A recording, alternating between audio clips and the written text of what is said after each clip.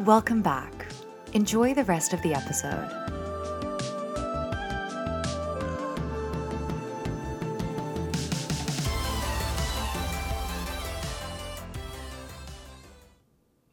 Welcome back to the Primordial Tao Present Tao podcast. This is part 2 of episode 9, the pros and cons of cannabis and Qigong. Let's jump in and see what happens. So, Mike, holy moly, cannabis, basically the wonder plant, eh? I think it's a profound ally, if not I know some people would describe it as our grandmother. You know, it's been with us all of our living, thinking, talking, singing, you know, cave painting history. And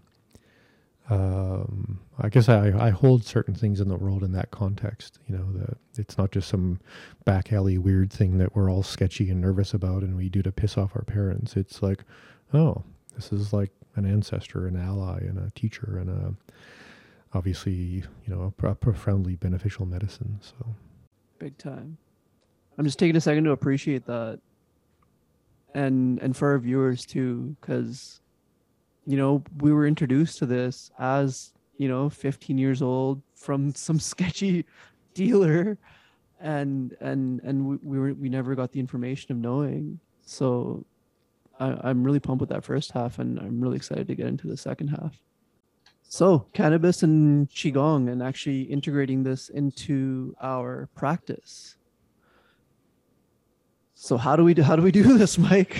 well, I'll share a personal experience. So, you know, like you were saying, most of us first encountered this, you know, probably in the smoking area of high school, or you go to meet the rough kids or whatever. And I was actually one of the kids that was helping other people find access to this stuff, because that's just where I grew up and kind of the socioeconomic scene that I was a part of or whatever. And I really appreciated it for about probably 14 to 17, for all the, you know, things that it does for people. And I wouldn't say I ever really overdid it, but I definitely was aware that I had a choice a few times in that time, you know, before I was 17, where I could have very easily become one of those people I knew who would have kind of curled up into a ball of, you know, well, we didn't have the internet way back then, but, you know, they would probably have just spent, you know, so much of their time. I think maybe we had video games back then, but I didn't really get into that. But I knew that my life was at a fork in the roads, because I could lean into that stuff, you know, using cannabis and other street things as they were back then. Or I could not, you know, fall into the complete stoner path and, you know, find some kind of balance. And I'd been a martial artist since I was 10, and, you know, I'd learned some basic Qigong, and I loved meditation. And I had a sense of, you know, where cannabis and martial arts fit in, but it wasn't usually very favorable, because you always get your ass kicked, because if you're high and you're trying to fight somebody who isn't high, you're not usually in a very adaptive, you know, advantage. So I had that, I guess, guardrail in place for myself. And then I ended up moving, my family moved to another part of the country, and I ended up meeting a really high level teacher. And he was very, very clear. If you were going to train with him, no, like anything.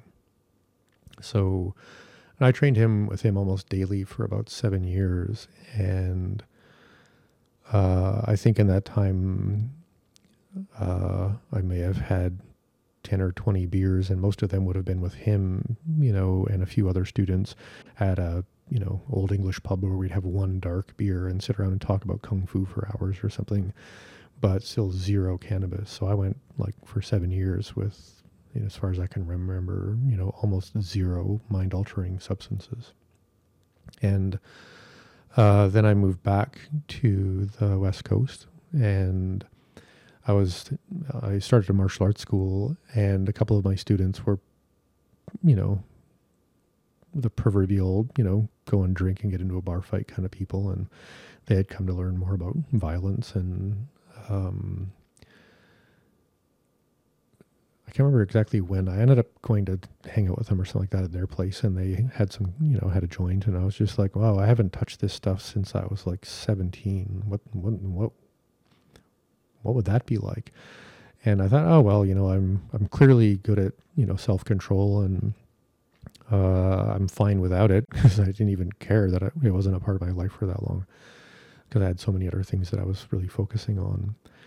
And I'll never forget that night, because I remember walking home, and instead of going home, I went for this kind of long walk after smoking probably a tiny amount of cannabis. But for me, after 7 years of nothing, I was like, whoa, something's going on here. And I went to this kind of park, and I started doing, I don't know, I think I was doing some kind of Tai Chi or something. And I had this epiphany that I was somehow profoundly more aware of the rotation of the inside of my joints and bones and spine. And with Tai Chi, that's sort of a big part of how you figure out how to be efficient and develop power and still be kind of relaxed, right? So I was just like, okay, that was a profound experience. And I woke up the next day, and I think I was teaching about 6 hours a day at that point. And it was maybe about over the next year or two that I got into the habit of once a month, probably about once a month, where I would just have a tiny little bit, because I just had so many other things going on. It wasn't like, I can't wait to try this. But I had kind of made this commitment to discover what my practices would be like. Because I usually taught like 5 or 6 hours a day. And then at the end of around 9 o'clock, my last class, I would go and eat a bunch of, food, and I would go to this park, and just train in my own stuff. Because, that's just what my life was, right? And about once a month, I would, smoke a little tiny bit, and then go. And I'm not saying a little tiny bit like I'm trying to be squeamish or pretend that, I was using less than I was. It only took a little tiny bit for me to go like, okay, I can feel that thing in my body now. And then I would go and, do these practices. And sometimes I would go into a standing meditation or other kinds of meditative practices. And I kind of realized that there's a lot of unique possibilities with cannabis to refine embodied sensual interaction, having a lot of space of attention on movements, feeling, momentum, really connecting your knee to your hip, to your spine, to your elbow, to your, wrist or whatever, because of that associative connection quality of what cannabis does, or what THC does. And I mean, some of the teachers that I had at the time, they were like going, you're progressing very fast. You're really getting this internal, tricky stuff fairly quickly. And I'm not suggesting that that was entirely attributed to cannabis, but at the same time, at least in my own personal journey, and I'm not trying to tell anybody else what to do, in that sense, I'm comfortable saying that it gave me a unique perspective on some really challenging internal aspects of movement and coordination that I don't think I would have had the space of patience or the deep enough relaxation in my own self at that time in my life anyway, to have noticed some of those things. But I think I'm also aware, when I think back to that time, that it helped, but it also took away certain other things. The quality of meditation, the quality of what you might call mind fasting was very, very challenging, because cannabis doesn't really produce a lot of inner silence. It produces a lot of inner cartoons. So, it was, I wouldn't say making me better, but it was offering me an interesting embodied awareness that I found, helpful once in a while. But it wasn't helping with other things. Yeah, I've had similar experiences where it's like things connect that weren't connected before, or you notice that things aren't connected. But I also have the other experience of mine's definitely more active when you're on cannabis for Mhm. sure. Yeah, and I think that's one of the, in the sense of pros and cons, one of the pros of cannabis and qigong practice is that it loosens up certain aspects of our embodied tension, our conditioned sense of insecurity, or maybe befriending instead of feeling like your body is a problem. You know, because a lot of people, when we're learning new things or opening our joints or changing how we feel in our bodies, we're progressing through, you know, resistance and through conditioned behaviors, postures, and other things. So by being able to loosen things up and really make those associations and being able to really feel into the feeling part of the body, for a lot of people that's quite helpful. But you can also do that without cannabis or without anything. But for a lot of people who've had a hard time feeling really comfortable in their bodies, it's a very potent transition. But also it's the risk of, you could also steal your progression, because if you use it too much or too intensely, or the high concentrate stuff, you're not going to remember what you learned. You're going to remember going, wow, I had a really great qigong practice in the park last night, but no idea what really happened. Right? So it's, you know, I say this a lot, less is more. You know, so sometimes it can help people, especially people who have, especially like embodied trauma, shame issues and things like that. It gives you the ability to feel really comfortable and maybe a bit audacious or confident with your body. So if you're really careful with, you know, dosing and frequency, it may be helpful. But if you're not being careful, it's going to steal your memory of your practice, your progress. And now you're kind of, you know, it's almost like you've tied yourself to a post. You know, you can keep doing your practice, but it's going to kind of go around and around and around the same area and level of understanding and experience. So, you know, once in a while, it's a good idea for some people who need help relaxing, help feeling confident and playful with their body. Right. And it can go, go ahead, sorry. So there are some times where, and correct me if let's just go for it. There's sometimes where I feel like I could almost use it like a surgical tool, where if there's like a certain area of my body where I'm feeling like stuck or like something's not moving, would you recommend, or would you say that it, in your experience, is beneficial of kind of using that to go into your deeper into your body to find something? Because like sometimes I have issues in my solar plexus, and when I'm more like aware of that body, it's like I can kind of be more precise with my state in my body. Does that make sense? Yeah. So, well, solar plexus is a tricky conversation, because that's where almost all of our kind of the butterflies in our stomach, our anxieties, other pent up feelings can kind of get stored. So there's the emotional, energetic, you know, trauma part of the solar plexus, and then there's the bottom of your rib cage, where people call it your solar plexus, but they're talking about your sternum.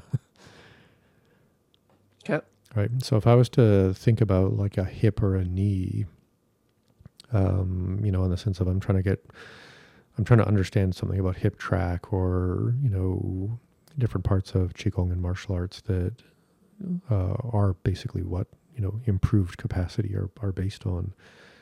If you're really surgical in what you're doing, and you have a lot of intention, and you have a plan of exercises and movements that you're going to use to explore and refine and maybe redefine certain patterns in movement, then it can help. But if you're only practicing that way, then you're not really getting the benefit, because you're not feeling the benefit without cannabis. Right? So again, it's that kind of like once in a while, it might help you move through the cobwebs of something. But if you're only feeling like you're getting the benefit with cannabis, then you may have tied yourself to a post. You know, in the sense that, Right. you know, these things generally progress over the decades, in the sense of, you know, I like the Jedi metaphor of going from like Luke Skywalker to Obi-Wan to Yoda. You know, these things are progressive practices.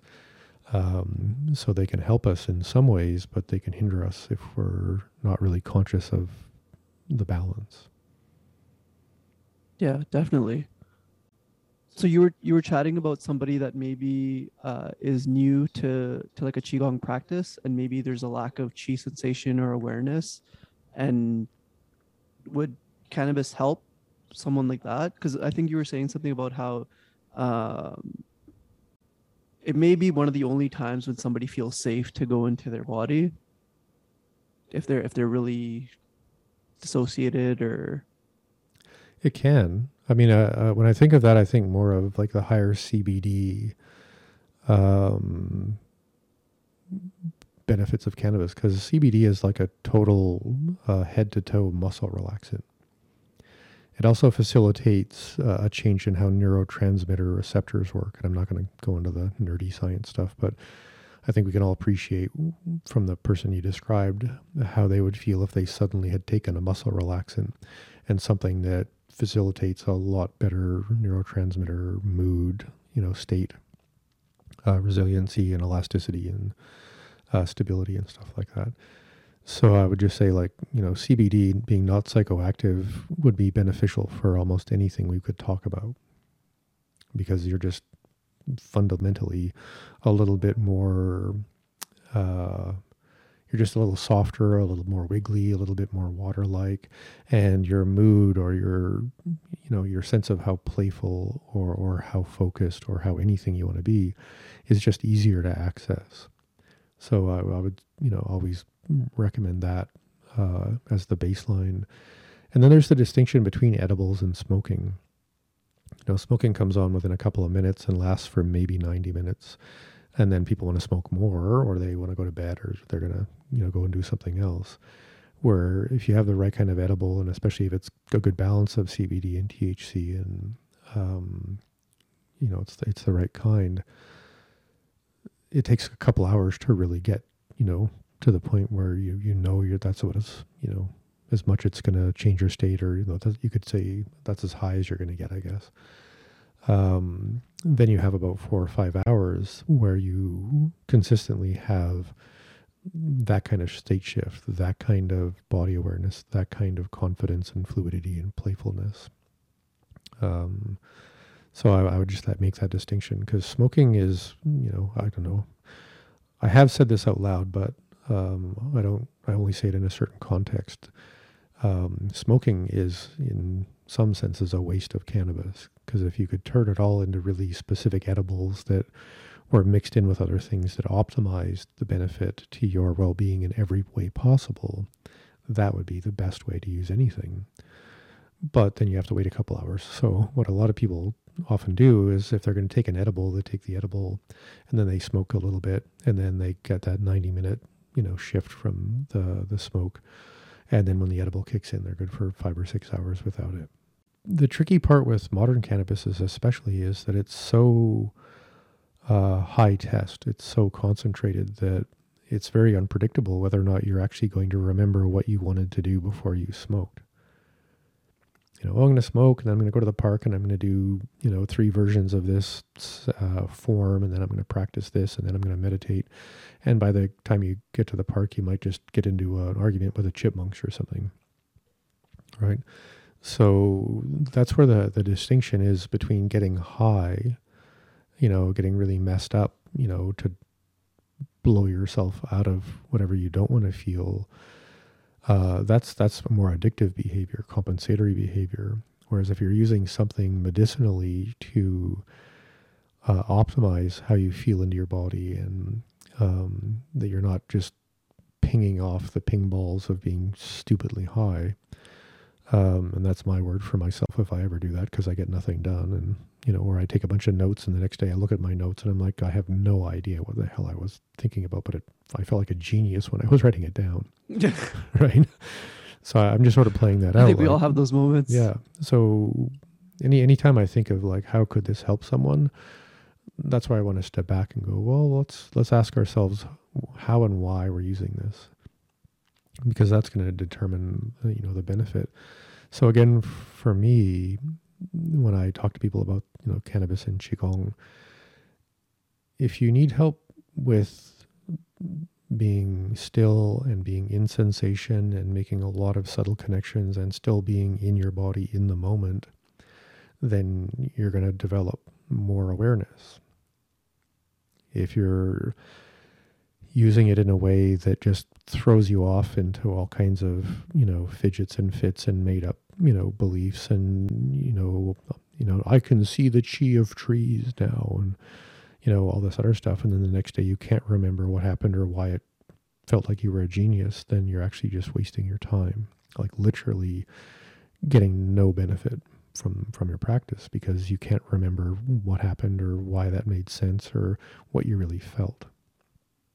So when I'm speaking about cannabis and Qigong, it's like, let's be not serious, but let's be Jedis in the sense that, are you using this to actually cultivate awareness, cultivate embodied sensitivity and coordination and capacity? I mean, that's what Gong means. Qigong means like your capacity, right? Your competence, your facility, your skills, right?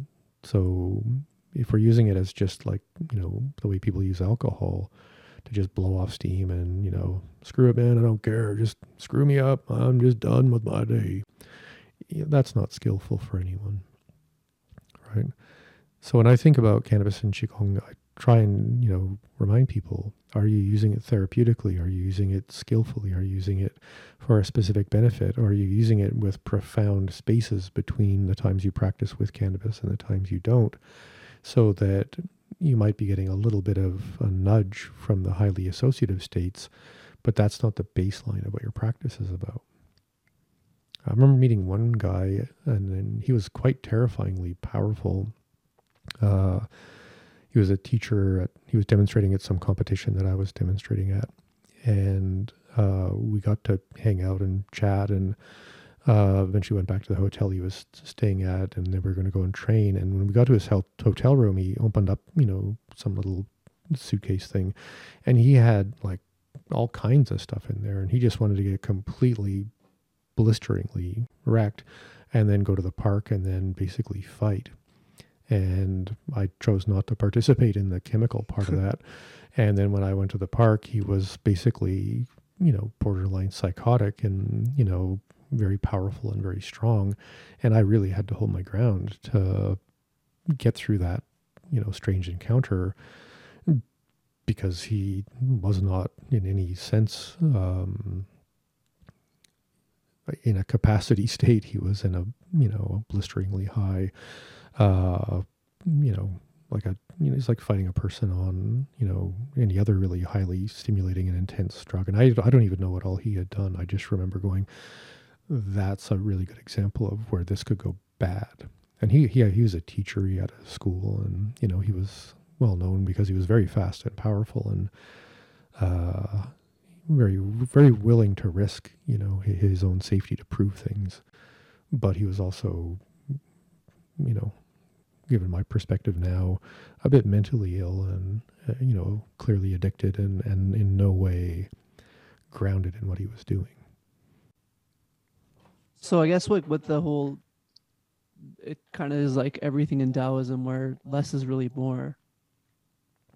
And with our modern day cannabis, I think dosage is really something that we would need to kind of dial in for ourselves. And I think that's where those edibles would come in handy, because, you actually get like this many milligrams, because when you're smoking, it's like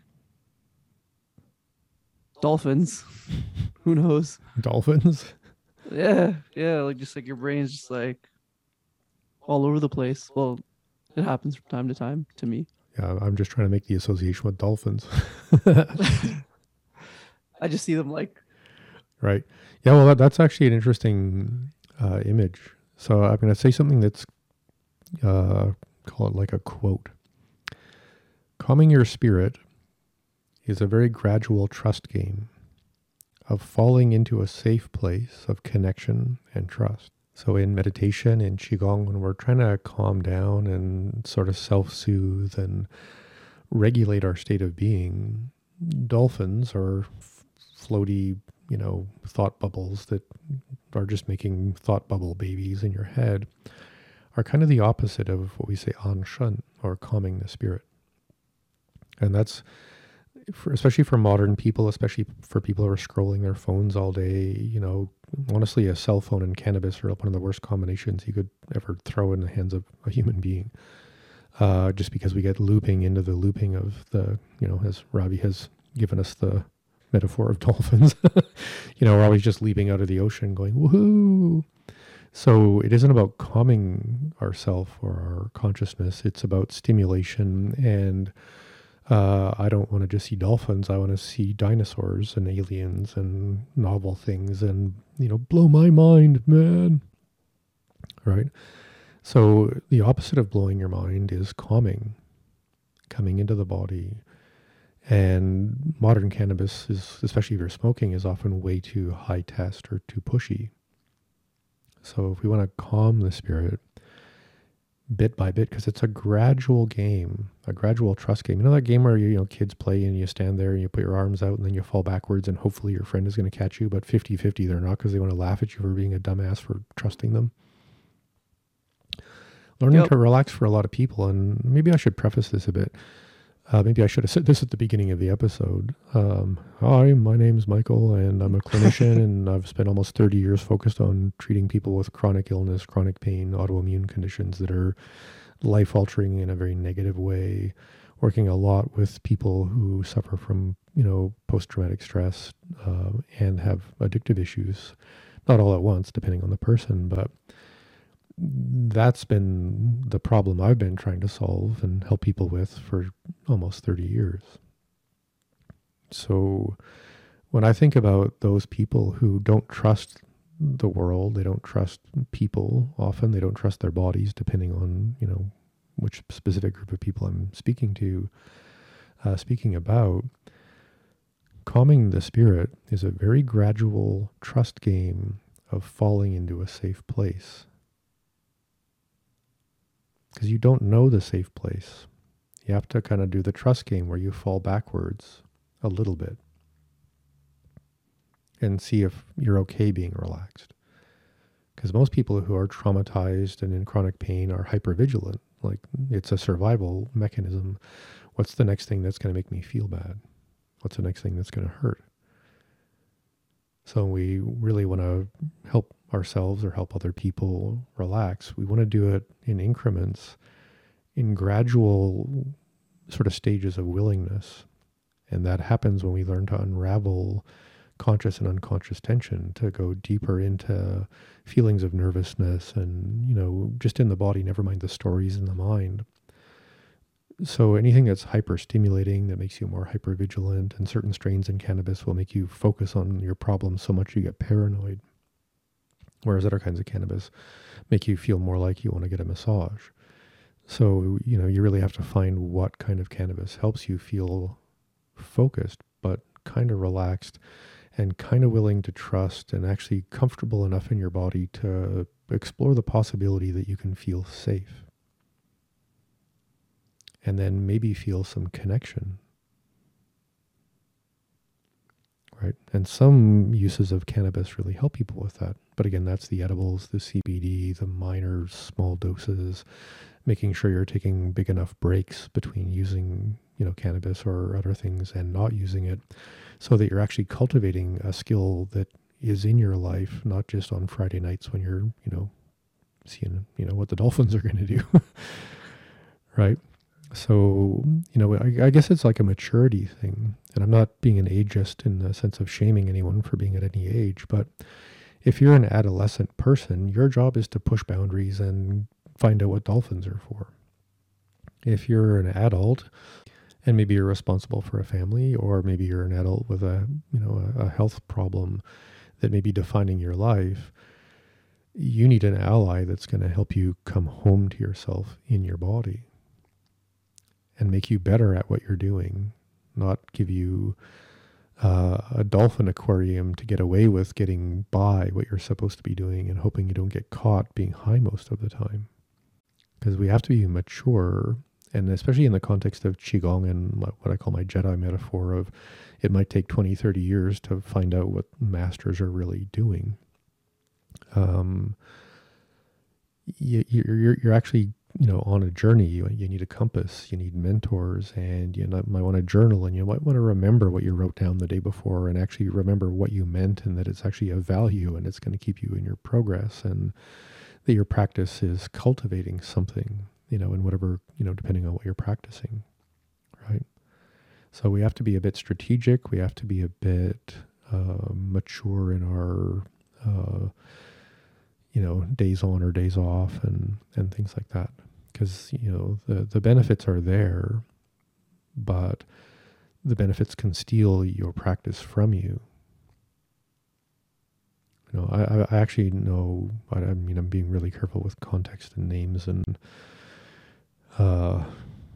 people who know me and know the people I know. So I've met people who have had long careers of being teachers who are essentially stoners who have gotten away with being good enough to, teach forms and do basic demonstrations of if it's a martial arts thing or, something else. But they're not progressing. They're not deeply aware of a lot of subtle, potent aspects of the practice. They're just having a good time flowing and flopping around and, doing that stuff. And that's great. I mean, they've lived amazing lives. They have great families. They're, all of that.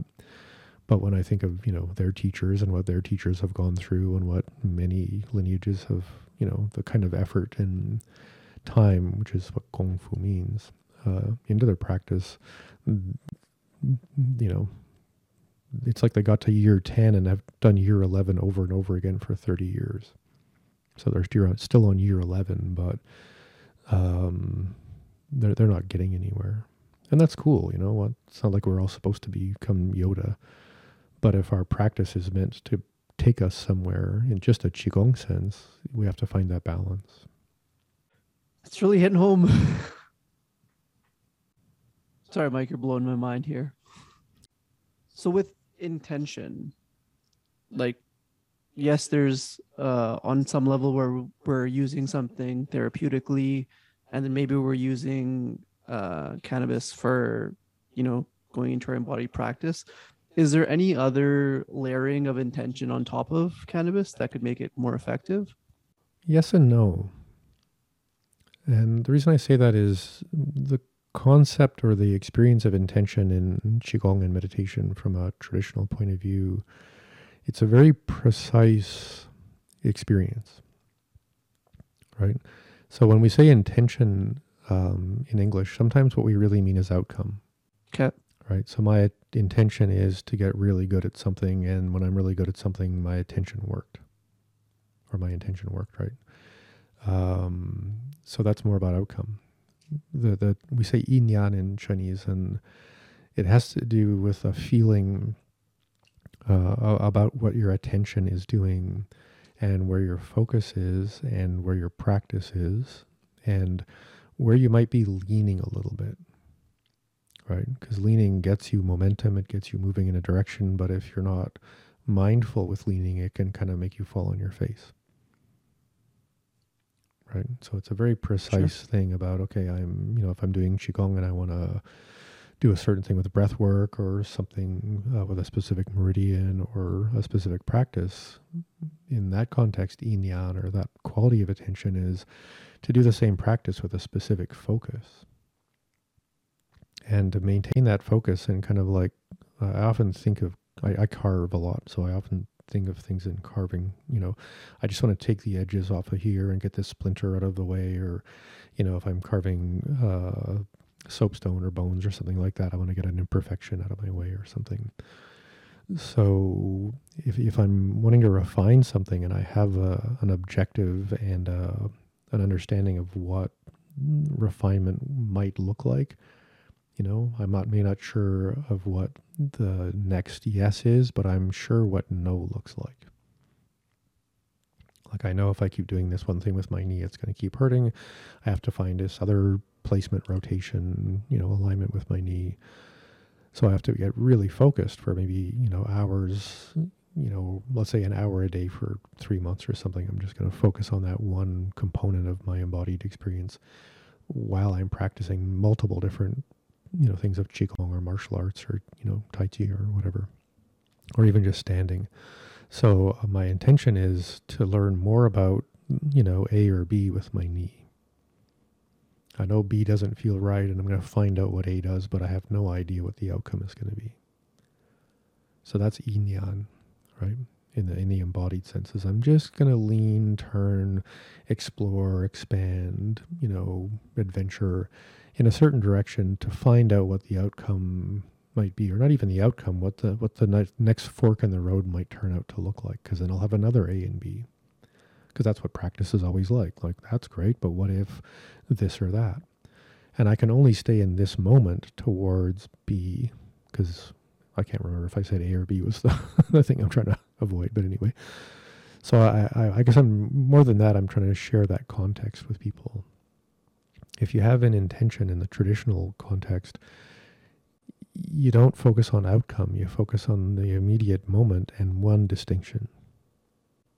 And to stay with that and feel into it. And then if I'm focusing on my knee, what I really often mean is I have to relax something in my pelvis or open my quad, as we say. And to do that, I probably have to adjust my center of gravity. And to do that, I might have to change something in the way I'm breathing. And to do that, I might have to change the position of my head. So it was really about my head all the time, not my knee, and blah, blah, blah. Embodiment isn't always obvious, right? So that's intention, not outcome. Problem with cannabis is, in either from a meditation point of view, especially from either definition of intention being outcome, or I'm going to just say yin yang, you can't hold that stuff still because dolphins. Because the mind is going to have thought bubbles, and you're going to get sudden, epiphanies that who needs knees anyways? I'm going to get anti-gravity boots, and I'll never have to stand on the earth again because I win. Right? So the mind just goes, off on its, elastic journeys of whatever.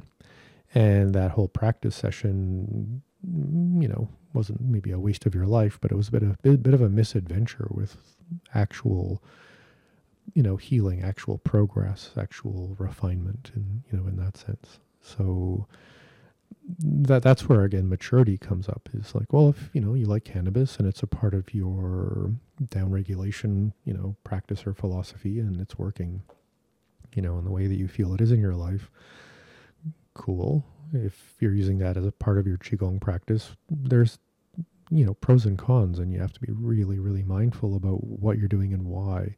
And are you doing it for best outcome? Are you, accessing CBD and the lower ratios or concentrations of THC? Are you focusing more on edibles than smoking?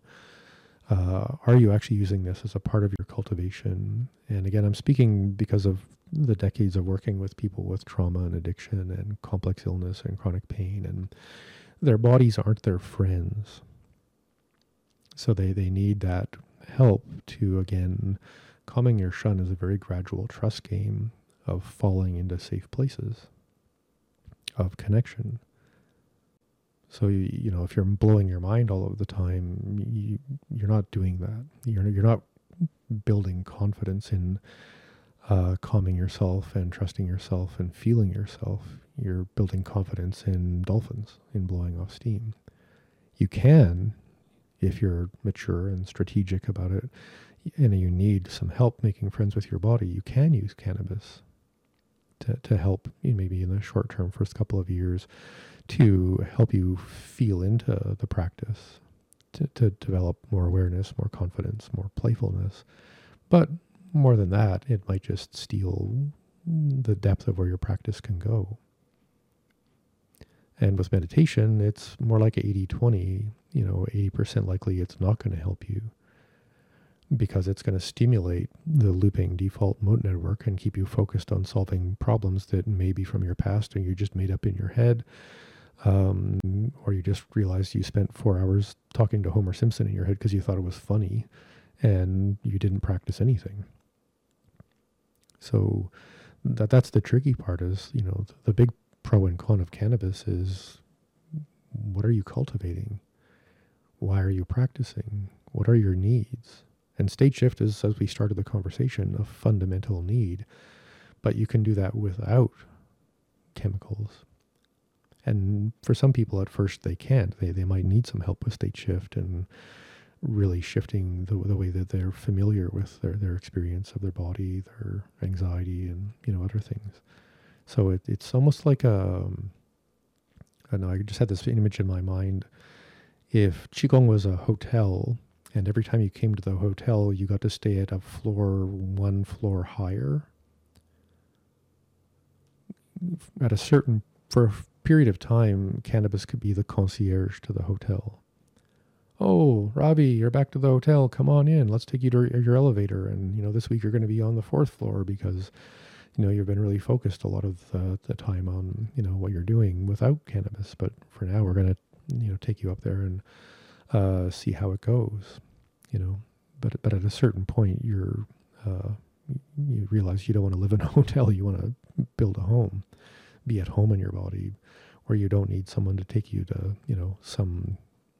on some elevator to the sky, to get away from the ground.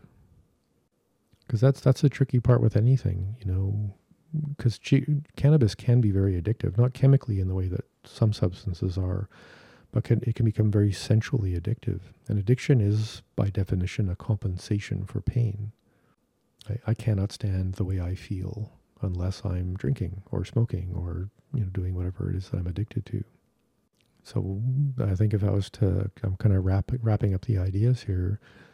If you feel you're using a cannabis compensatory and you're trying to move towards Qigong, find a balance and make sure more often than not, if not vastly more often than not, you're not using cannabis. And it might once in a while help you, find a creative moment or a deeper association or connection, in the short term. But in the long term, it's going to, interfere with things. And for most people, cannabis and meditation are not really going to go anywhere. And I say most people because there are, a certain percentage of people who, with the right kind of cannabis, the right kind of state shift, can go into some profoundly meditative states. But that's meditation, and I don't think we have time to get into Neigong, but Neigong is meditation with some very precise, I don't know, it's like, imagine you're juggling a ball with one hand and balancing a broom with the other hand. If you ever held a broom in your palm and try and keep it from falling over. So imagine one hand is holding a broom up and the other hand is trying to juggle a ball while you're breathing and sitting still more or less and doing a whole bunch of really precise things with conscious awareness. So that really doesn't, THC doesn't help Neigong at all, whereas CBD might. I past the beginning, like for the first couple of years, and I guess that's what I'm really trying to, as I'm trying to wrap up the idea, it can be a supportive ally for a couple of years, but after that, it's you're losing part of the investment you're putting into your practice. If you're cultivating something specific for the long term, if Qigong is just your chill thing you do once in a while, and you're not training, for some long-term outcome, then, whatever works for you works. But I've had the perhaps benefit or perhaps curse of training with people who have a lifelong plan of a specific change in consciousness and embodiment and refinement and release and things like that have interesting name like, I don't know, awakening or enlightenment or immortality or, samadhi or, other things. And that's like a 30-year commitment. And cannabis usually is only going to be helpful at the beginning if it's helpful, but after that it might not be. Before we finish this up, I just want to share one thing. And it's an experience that I had with cannabis. And, we'll kind of unpack it right here and kind of see where it goes. Sounds but fun. What's that? So that sounds fun. Yeah. Let's do it. So over the last, obviously 2 years, it's been pretty intense for most people with COVID lockdowns and all this. And, prior to that, I spent 5 years of really abstaining. And, life got a little bit difficult, and I ended up reaching to cannabis, old friend, to kind of relieve some of that pain. Now, there was a specific event where, I used some cannabis, and I came home and I was actually massaging the foot of my ex now, and there was like a profound shift in my mind, and it was like it felt like 100 thoughts were coming into my mind at a second, and I guess like the overarching, it was a little bit of paranoia, I guess, looking back at it, but the thought was to quit my job, take all of my money, move it into Ethereum, which is a cryptocurrency, and go to the Golden Temple, which is in India, which I guess on some level would be like home or a safe spot. Hey, I'm actually having a realization. But yeah, so it kind of really threw a wrench into what my experience of life was at that moment in my life. Because here I am going from, being probably pretty stressed out and then turning to something like cannabis. And now I'm on like, I have to sell all my belongings and move to another country. What was the Now, realization you had? Go ahead. When you were just talking, you said you had a realization. What was that? Just of how it might be quite a bit more metaphoric of like, hey, maybe like life as you've experienced it, and maybe as you've like built it or created it for yourself, it's not working and you need to go home. Whatever that means. Well, I think the word metaphor is I'm glad we somehow ended up here, because I'm often told as a communicator that I come up with really good metaphors. You do, for sure. If I was going back to the experience that I'm sure most people who use cannabis have had, where you're taking notes at, 11 p.m. or something, just to throw in that, bit of symbolism. It all makes sense in the swimming dolphin leaping cascades of metaphor and context and recognition and stuff like that happen with like a pretty strong, bit of cannabis. But it's usually metaphorical. Like a lot of the stuff that comes up it comes up in the scape of meaning, not in the scape of structure.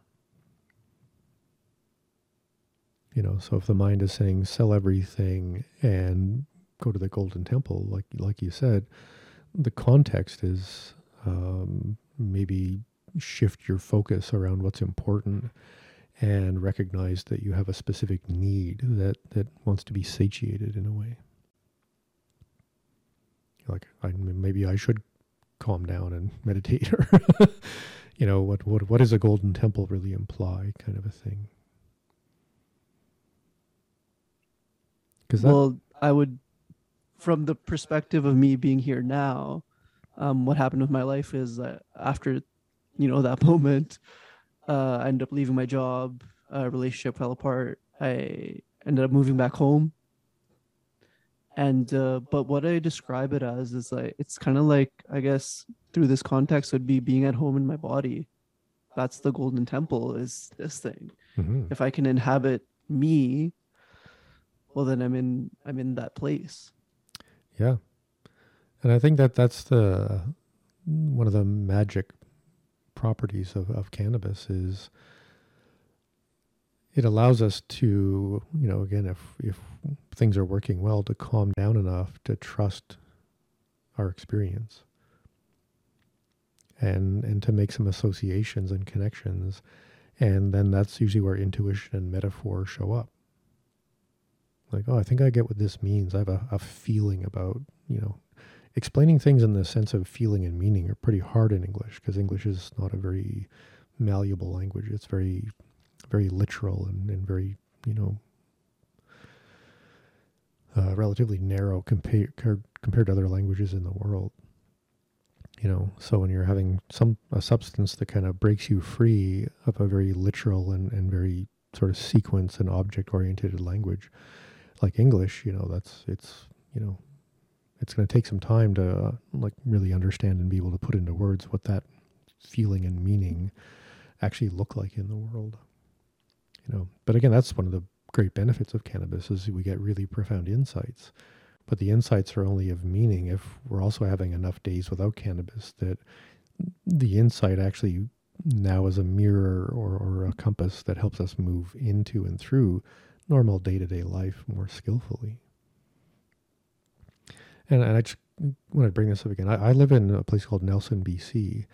I think we won in 2008 or 2009 in Amsterdam for the best outdoor cannabis in the world.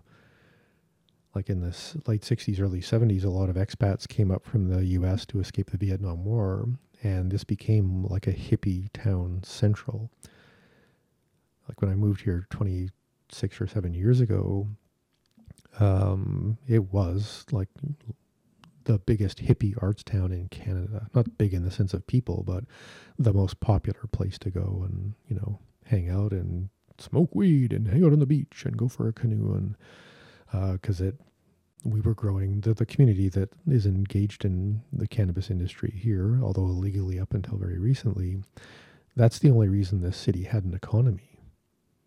There's no industry here. There's, it's not like there's big factories or farms here. And we have, 4 outdoor specialty shops in a town with 5 traffic lights. So it's a cool place to live, but there's a cultural, for most people who live here,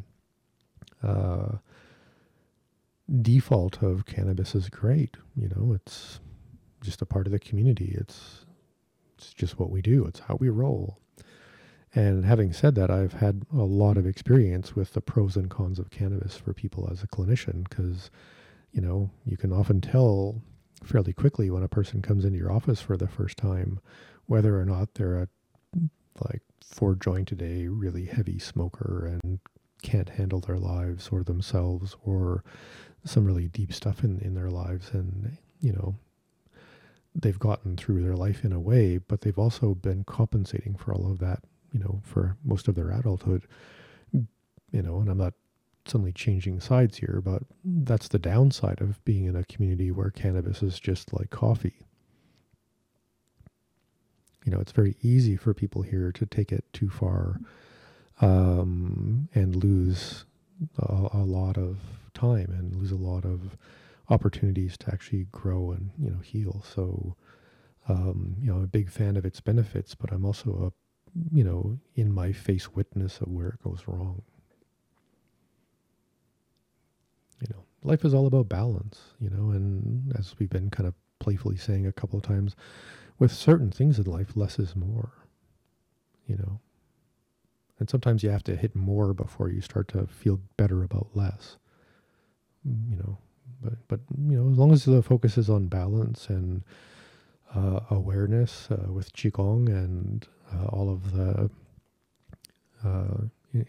internal learning and growing and changing and healing and refinement that happens with regular practice, it can help with certain things, especially with certain people, and especially at the beginning.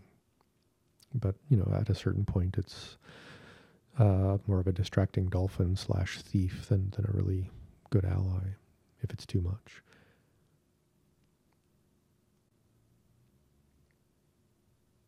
Yeah, that transition is really cool because, growing up and probably until the last 3 years or 2 years, my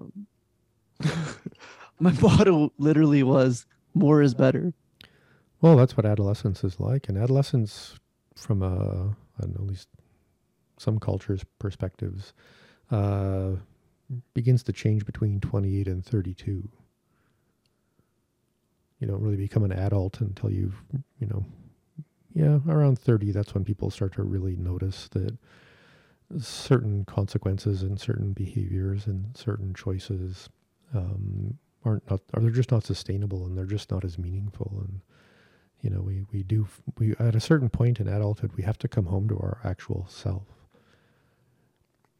And I'm just to be clear, I know people in their 50s and 60s who are still in your face adolescents and will never, they're the proverbial Peter Pan. Like, growing up for them is like that's the biggest I'm trying to think of a funny way to say it, but no, you're just like the man, you're not cool anymore. And it doesn't mean adulthood is all about being serious or being limited. It's like what matters now matters in a different way, and the consequences in the long term start to make more sense, and that changes what we choose to do and what things mean, and why we may want to keep or stop doing certain things. So if I was to, try and do a Cole's Notes version, with Qigong and meditation, cannabis has pros and cons. And if you're really focused on where the pros are pro specifically for you, specifically for what you're focused on doing and learning, and where that learning is meant to take you, and you're being skillful about it, and you're, less is more, it's going to be probably a helpful thing. But modern cannabis, especially being so high in THC and so low in CBD, unless you're using it almost medically, like you're not going to develop much momentum or progress. And that's also true about healing, like from a deeper psychological level. If all you do is blow off steam, you're never going to get any water. And water is often sort of symbolic of healing. So That's a great metaphor, yeah, especially when we look at the Jing and yeah. kind of some of the practices that we do with the steam. And well, Mike, you've given me a lot to think about today. Well, now you have a choice. Go and sit and reflect on it and journal and go for a walk and meditate, or go and consume whatever you do, whichever way you do, and forget what the hell we just did. And I just want to be clear, because I said something at the beginning of this conversation about shufei, about getting dogmatic and about this not. In no way do I have that relationship with cannabis or anything. It has some really profound benefits in some ways for some people sometimes. And let's never forget that that's of profound value to all of us. Anything of benefit can be of benefit to everyone. It doesn't mean everyone needs to take cannabis. It just means if everyone allowed everyone to be everyone, we'd all get along better and probably make more sense of the world. But having said that, depending on what I'm teaching or working with people, at higher levels of practice, it's no longer helping. So much less is better than any more. Doesn't have to be zero, but at a certain point, it's like it's not really a benefit anymore. And that's about really specific, like 20 years in fiddly things that you're, doing internally. And as a clinician, I just need to say that this medicine is profoundly undervalued and under-researched and really poorly communicated in most of the world, primarily because the people who sell chemical drugs don't want to lose money. It's a profoundly beneficial medicine, and in a way it's our grandmother. It helped us develop language, and it, makes great rope. And then some.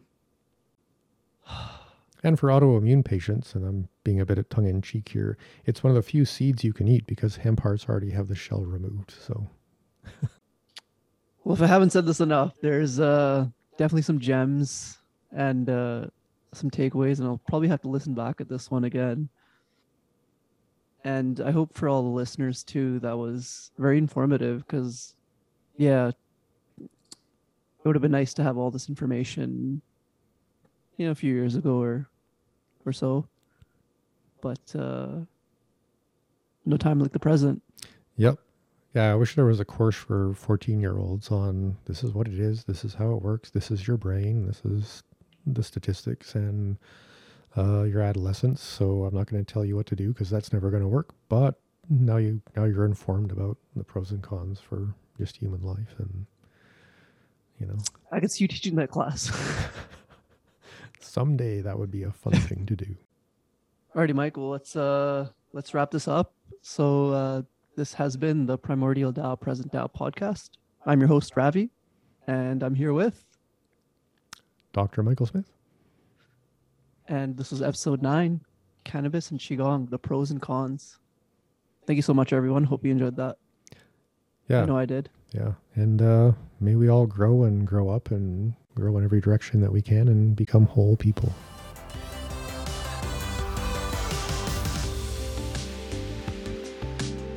Thank you for exploring and enjoying Primordial Tao, Present Tao. We look forward to sharing more in the next episode.